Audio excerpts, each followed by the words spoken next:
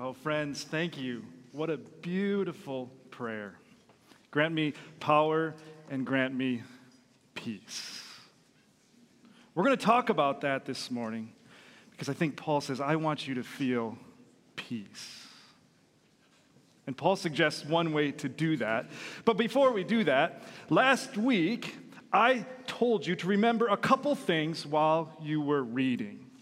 Because we are in our third week. We're going into our fourth week of the Immersed Bible reading experience. The first week, we read the story of Jesus told by Luke. The second week, we learned about how that good news of Jesus goes out into the world. And then last week, you started to read some of the letters that Paul wrote to the communities in which he started groups of faithful followers of Jesus. And I told you two things. I said, one, remember, the Bible is full of tension, right? And you're going to feel that. Because Paul is going to say one thing to one group of people, and he's going to say the opposite to another group of people. And you have to remember that it's full of tension, but that it's set in a cultural context. The Bible was written for us, but not necessarily to us. Let me show you a picture here. See if this works. There it is. Oh, there it is. This is a picture of ancient Corinth. And what you're seeing here is you're seeing the temple of Athena. And on the top, up here, that's called the Acro-Corinth. And what you need to know about Corinth is that it was a sailor town. You see, it was right along the isthmus where boats would go from the Mediterranean Sea into the Aegean Sea. In fact, they built a channel so that boats could come through there. Corinth was the place where Rome would send its prisoners. So it was a sailor town. And up on this hill was the temple of Aphrodisias. And if you know anything about Greek mythology, or you know that she was the temple of love and debauchery. And so that temple, historians tell us that there may have been up to 1,000 temple prostitutes. And so people would come to visit this town. Can you imagine starting a church here? It's like going to the center of Las Vegas and saying, okay, let's start a church, a body of believers. We're going to show the world what God is like.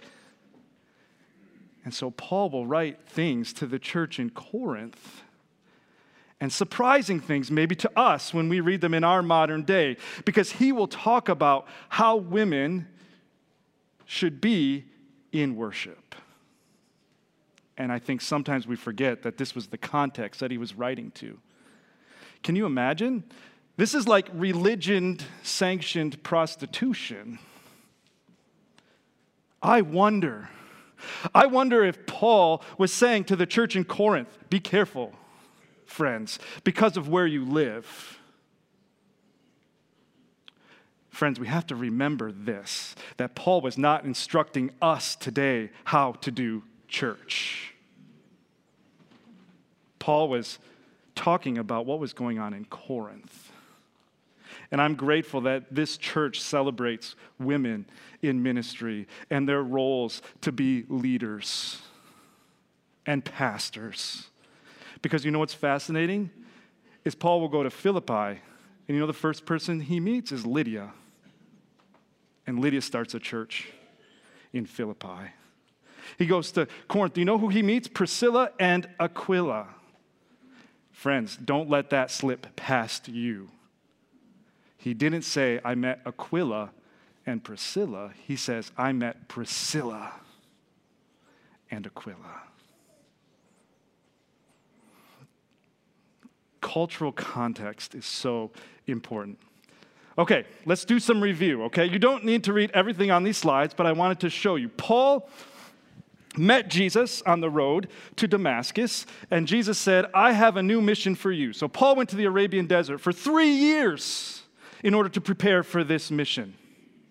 Saul came back, and he was at the church in Antioch, and the church in Antioch sent him out, and the first place he went, he met a Roman official. And guess what that Roman's official name was?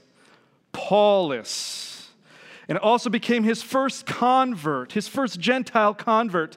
And then, from then on, we read that Saul was renamed Paul. I wonder if Saul took Paul's name and says, I'm proud of this, so I want to be called Paul. So he goes on his first missionary journey. He doesn't go very far from home. He stays in Asia Minor. You can see his route here. Paul then goes on his second missionary journey. And this takes him up through Asia Minor, goes all the way through, and he gets to into Europe, and he visits places like Philippi, Thessalonica, Berea, Athens, and he finds himself in Corinth.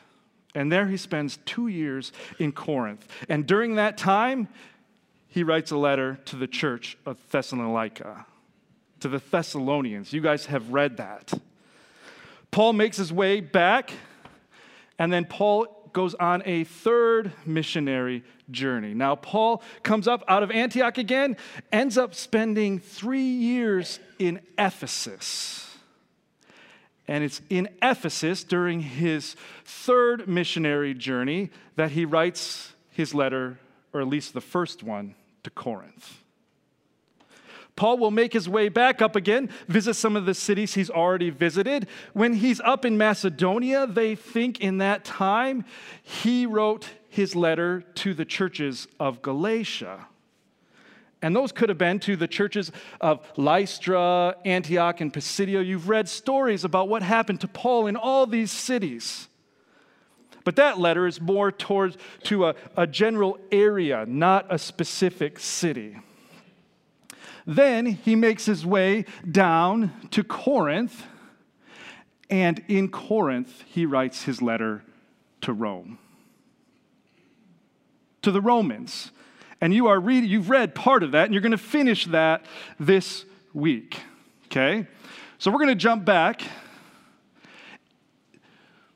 During his third missionary journey, so he was in Corinth when he wrote to Rome. I'm going to jump back. Sorry about that. Paul would make his way back to Jerusalem, and Paul would be arrested, and they would take Paul to Caesarea, where he would spend 2 years in jail. And then Paul said, I am a Roman citizen. I want an audience with the emperor. So Paul would take a boat all the way to Rome, and he would be held under house arrest. And it's in Rome, as he's waiting for a trial with Caesar, that he would write his letters to the church in Philippi, to the church in Ephesus, and to the church in Colossae. Now, when I say he wrote his letter to the church in these cities, I'm not talking about a building. Buildings didn't come around until about 300 or 400 AD. These are house churches, and Mike helped us understand that last week. So groups of people meeting all over the city. And I can imagine when Paul wrote his letters that these letters would come to the city and they would be passed around. You remember Paul? You remember when Paul came and Paul hung out this is what Paul wants to say to us now. Okay? So Philippi, Ephesus, and Colossae. Now this morning, I want to focus on the letter that Paul wrote to the church in Ephesus. Ephesians. Now, what's interesting is Paul is writing from Rome under house arrest, and he's writing to the church in Ephesus. Now, Ephesus was one of the major Roman cities. It was the fourth largest city in the Roman Empire. They think there may have been over 250,000 people living here. It was a port city. You can see remnants of where the ocean, the Aegean Sea, came up, and then the road that went down to the port. Now the Aegean is about 3 miles away because it was silted in. It's been silted in. But you can see there's a main road here. There's a major theater there. There's a main other road here that goes up. This is the theater. You read a story about Paul being in the theater, right? And causing a riot. Because in Ephesus, there was a temple to Artemis. And Paul was preaching, and the folks who made the little trinkets, right? The novelties, the little things that you can sell to tourists, started to get angry with Paul because it was business for them. He was costing them money. And so a riot started in this theater. You can see it from here. This is looking from the harbor up to the theater. It's pretty impressive. This is the library in Ephesus. Okay? What was the library? This is what it may have looked like. Here's a street in Ephesus, one of the main streets going down into the library. This is what it might have looked like. Now imagine churches in this city, groups of people gathering in homes, gathering in store fronts. Let's see. This is what they have found in Ephesus. These are the homes. Very wealthy Roman city. This is what it could have looked like. So imagine, Paul comes here and tells them about Jesus. And tells them, friends, all of you are welcome to this story, to be part of this story. And then Paul leaves, and they have to figure it out. Now, what's amazing about what Paul does, and the genius of Paul is under house arrest. And what they call it is they call it light chain arrest, house arrest. And what would happen is when you're waiting for a trial before the emperor, and this would have been before Nero, you would have had a Roman soldier with you who was ready at all times to take you in front of the emperor. So when the emperor is ready, he would call and the soldier would take you. Now, we don't know exactly how this looked like. Maybe Paul had a chain on him. Maybe he didn't. I don't know if he did. But more than likely, this soldier would have been an enemy soldier who had been captured, who had worked their way up into the Roman army and became a Roman citizen.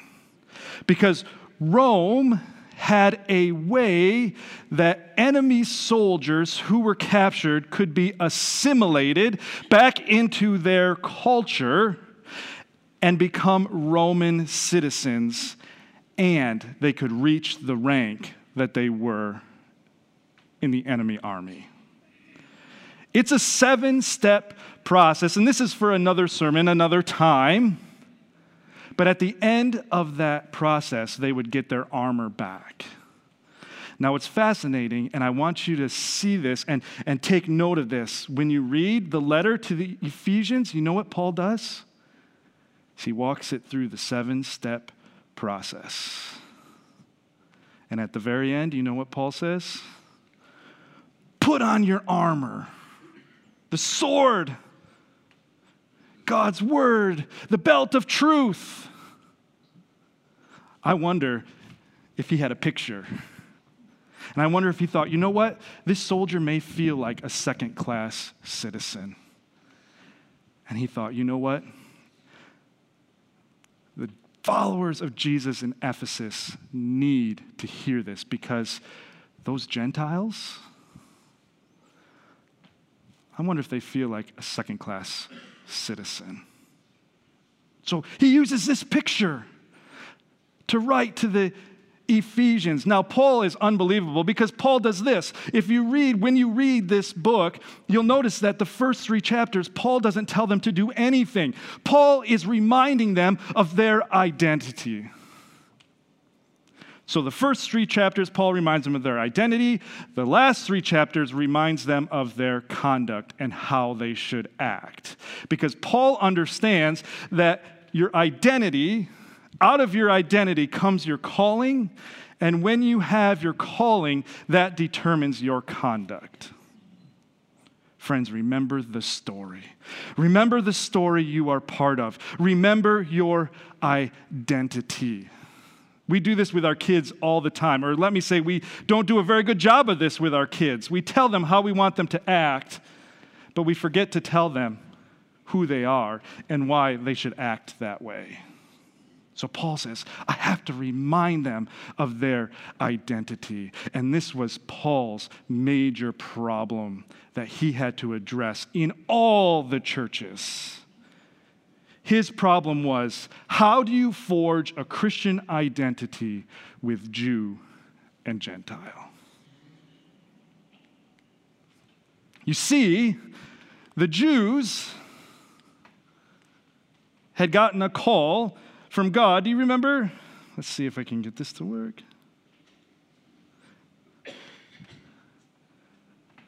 God said to Abraham, Abraham, I want to partner with you so that you be a blessing to the world, but I want you to be set apart. And so God worked with those Israelites and the Jews, and he said, okay, I want you to worship this certain way, and I want you to live this certain way. I want you to eat certain things. I want you to circumcise your babies. I want you to, all these things. This is how we do Sabbath. This is how. And now we have Gentiles. Now, these are Gentiles before they become followers of Jesus, but these are the pagans. These are the ones who go to the theater, who drink whatever they want to drink, who become drunk.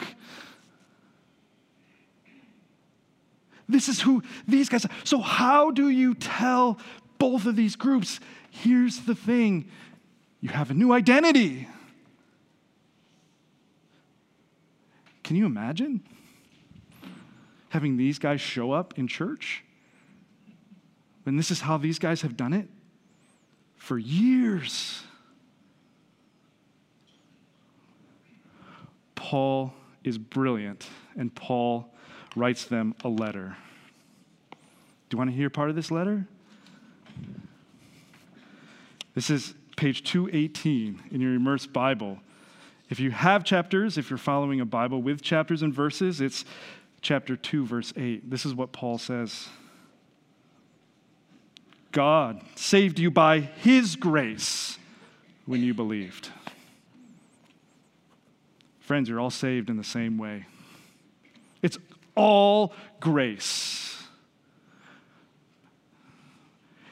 Jesus died on a cross for you, Gentiles, and for you, Jews.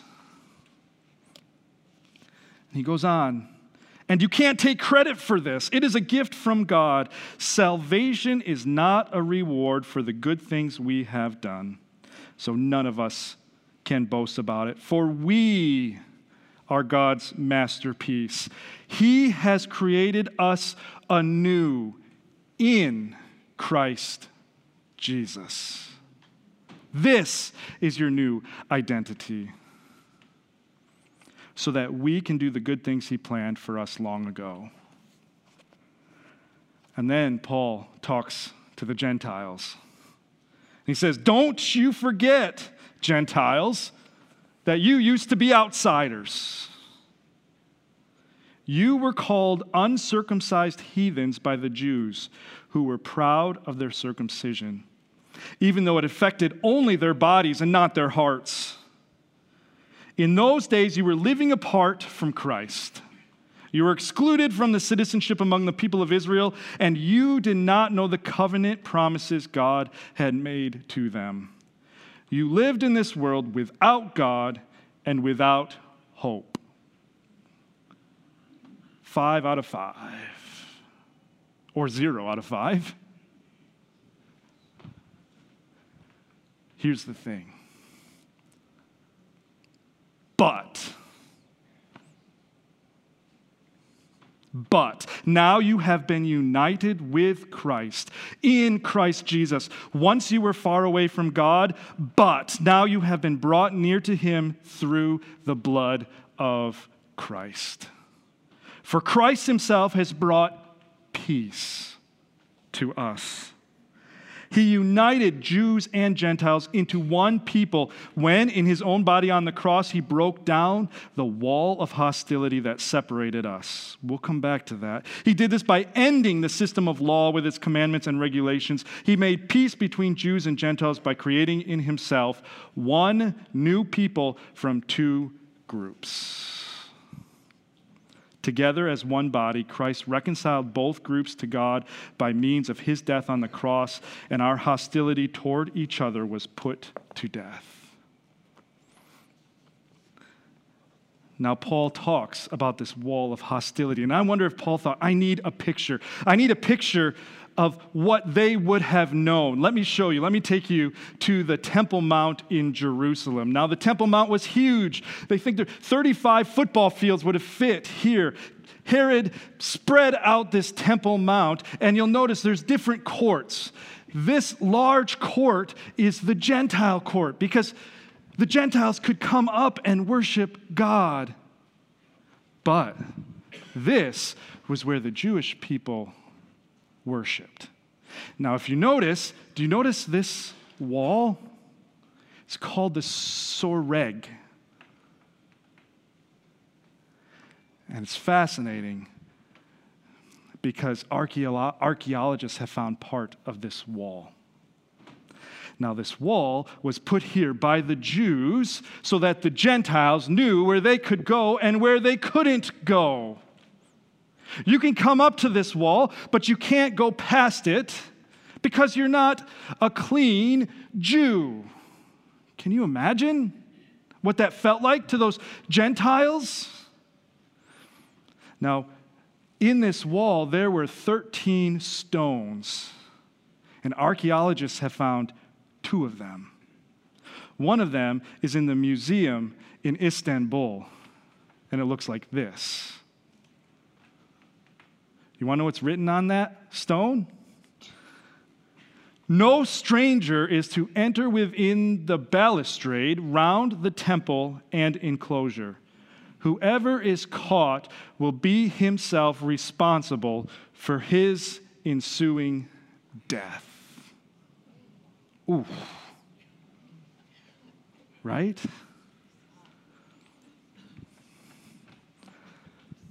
I don't know about you, but that's a wall of hostility. And Paul says, I need a picture that everyone will know. Jesus, he broke down the wall of hostility that separated us. He did this by ending the system of law with its commandments and regulations. Now, when we think of law, we think of God's law, right? And Jesus came to get rid of the law. Friends, that is not true. That word that Paul uses here is for general law. It's for the law that people put in place, that the Jews put in place. Because you know what? This wall, the soreg, was not sanctioned by God. God did not say, put that wall up. And Paul is saying that Jesus came, and spiritually speaking, that wall is gone. So Jews and Gentiles, what will your life look like? You know what's interesting? Paul's writing this letter. Do you know why Paul ended up in Rome? Do you know why Paul got arrested? You read it. Paul got arrested because he was accused of taking a Gentile past that wall. So he's in Rome because of that wall, and he says, Jews and Gentiles, you have a new identity. You know all those things you put in place that keep you apart? Guess what? Your new identity is in Christ. And that comes first.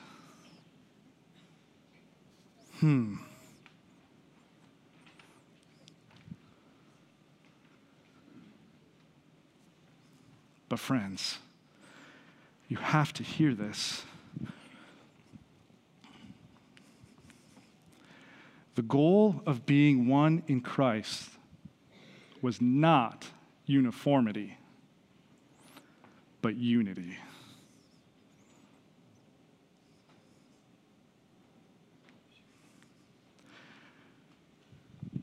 What Paul was saying to the church in Ephesus was, he was saying, Jews, still do what God has asked you to do. Still honor the Sabbath. Still hold your festivals. Be Jewish. And Gentiles, you know what? You don't have to do all of those things in order to be in Christ.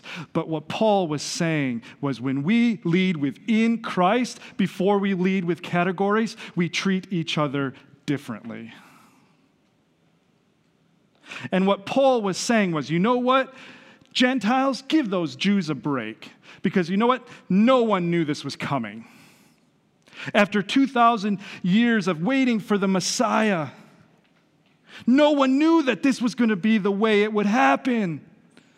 No one knew that Jesus was going to come for all people, and that all people would be part of the story and invited in. And I wonder if Paul was saying to the Jews, give the Gentiles a break. They got a lot to learn. And you know what? You can learn a lot from them. You want to learn about grace? Talk to a Gentile.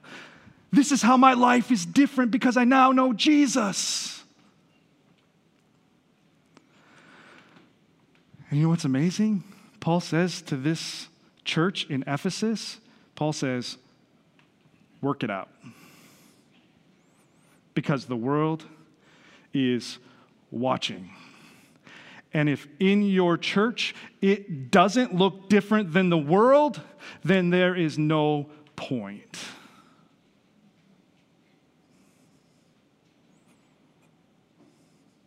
And friends, I wonder if Paul was writing to Christ Memorial Church, if he was going to say, work it out. But remember, this is what you lead with. Now, Paul wasn't saying, and I'm not saying that the categories don't matter. Friends, they are so important that we remember what makes us unique and we celebrate what makes us different. But when we come to this place and we gather, in Christ comes first. You see, you were no longer a Jew who believed in Jesus. You were a Jesus follower who was a Jew. You were no longer a Gentile who was a Christ follower. You were a Jesus follower who was a Gentile. And Paul is saying all those things that you put in place to keep you divided, all those man-made things, remember, you're in Christ first. Friends, we do this all the time. Think about the categories that we live into, right? We have categories like black, white, Asian, Hispanic. We have categories like Republican, Democrat, third party. Friends, we have categories like traditional worship and contemporary worship. And we decide that that is a barrier for living together. And Paul says, you have a new identity. Your identity is first in Christ. So what are the implications? Friends, it's how we live. It's how we treat each other.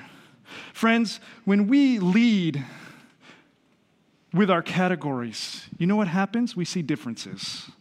And we focus on those differences. This is how I'm different from you. But when we lead with in Christ, you know what? We focus on our commonalities. Kids are masters at this, aren't they? When they go to a playground, you know what? They don't see color. They don't see how much money people have. They see another kid and they're like, let's play. Friends, when we lead with categories, we often see absolutes. We see it's either A or it's B. It's either yes or it's no. It's either you're with us or you're against us.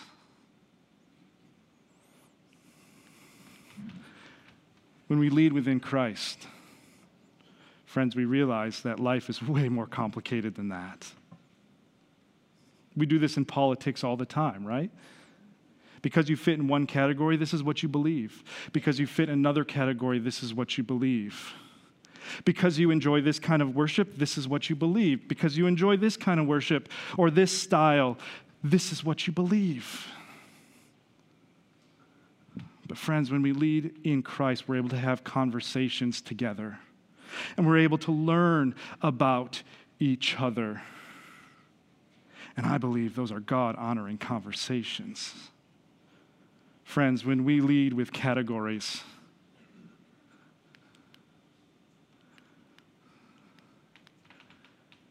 we become people who are judgmental and unforgiving. But when we lead within Christ first, we become people who show love, peace, patience, kindness, goodness, gentleness, and self-control. Friends, when we lead with categories, we're inevitably going to break down God's kingdom and our witness to this world.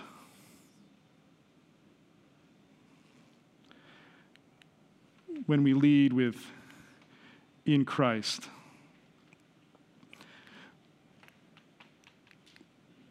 we become the picture of God to those around us. Let me read one more thing. Paul says to them, he brought this good news of peace to you Gentiles who were far away from him, and peace to the Jews who were near. Do you notice the combination of unity and peace? Now all of us can come to the Father through the same Holy Spirit because of what Christ has done for us. So now you Gentiles are no longer strangers and foreigners. You are citizens along with all of God's holy people. You are members of God's family, and together we are his house, built on the foundation of the apostles and the prophets, and the cornerstone is Christ Jesus himself. We are carefully joined together in him, becoming a holy temple for the Lord. Through him, you Gentiles are also being made part of this dwelling where God lives by his Spirit. You see, for so long, this was the place where God lived. And then Jesus died and rose and ascended into heaven. And Jesus said, I'm going to send you a gift. And that gift was the Spirit. And the disciples would have been gathered together. And they would have been gathered here to experience God's presence and God's Spirit. But you know what? God's presence moved addresses. And it moved from this into the hearts of the people. And God says, I will go with you. And the world will see what I am like because of how you live. Friends, every time we gather, we get to show the world what God's kingdom is like. And I would suggest, I had tears in my eyes this morning because up here is Charlie, right? Playing her guitar to a song that she loves. But over here is the choir singing their hearts out with music that they love. And friends, this morning we were able to experience that together. There aren't very many places that you can see this happen.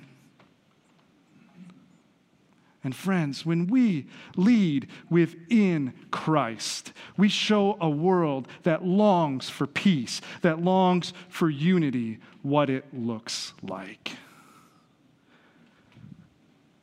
It's even bigger than that, friends. God's purpose in all this was to use the church to display his wisdom in its rich variety, not just to our neighbors, but to the unseen rulers and the authorities in the heavenly places. This was his eternal plan, which he carried out through Christ Jesus our Lord.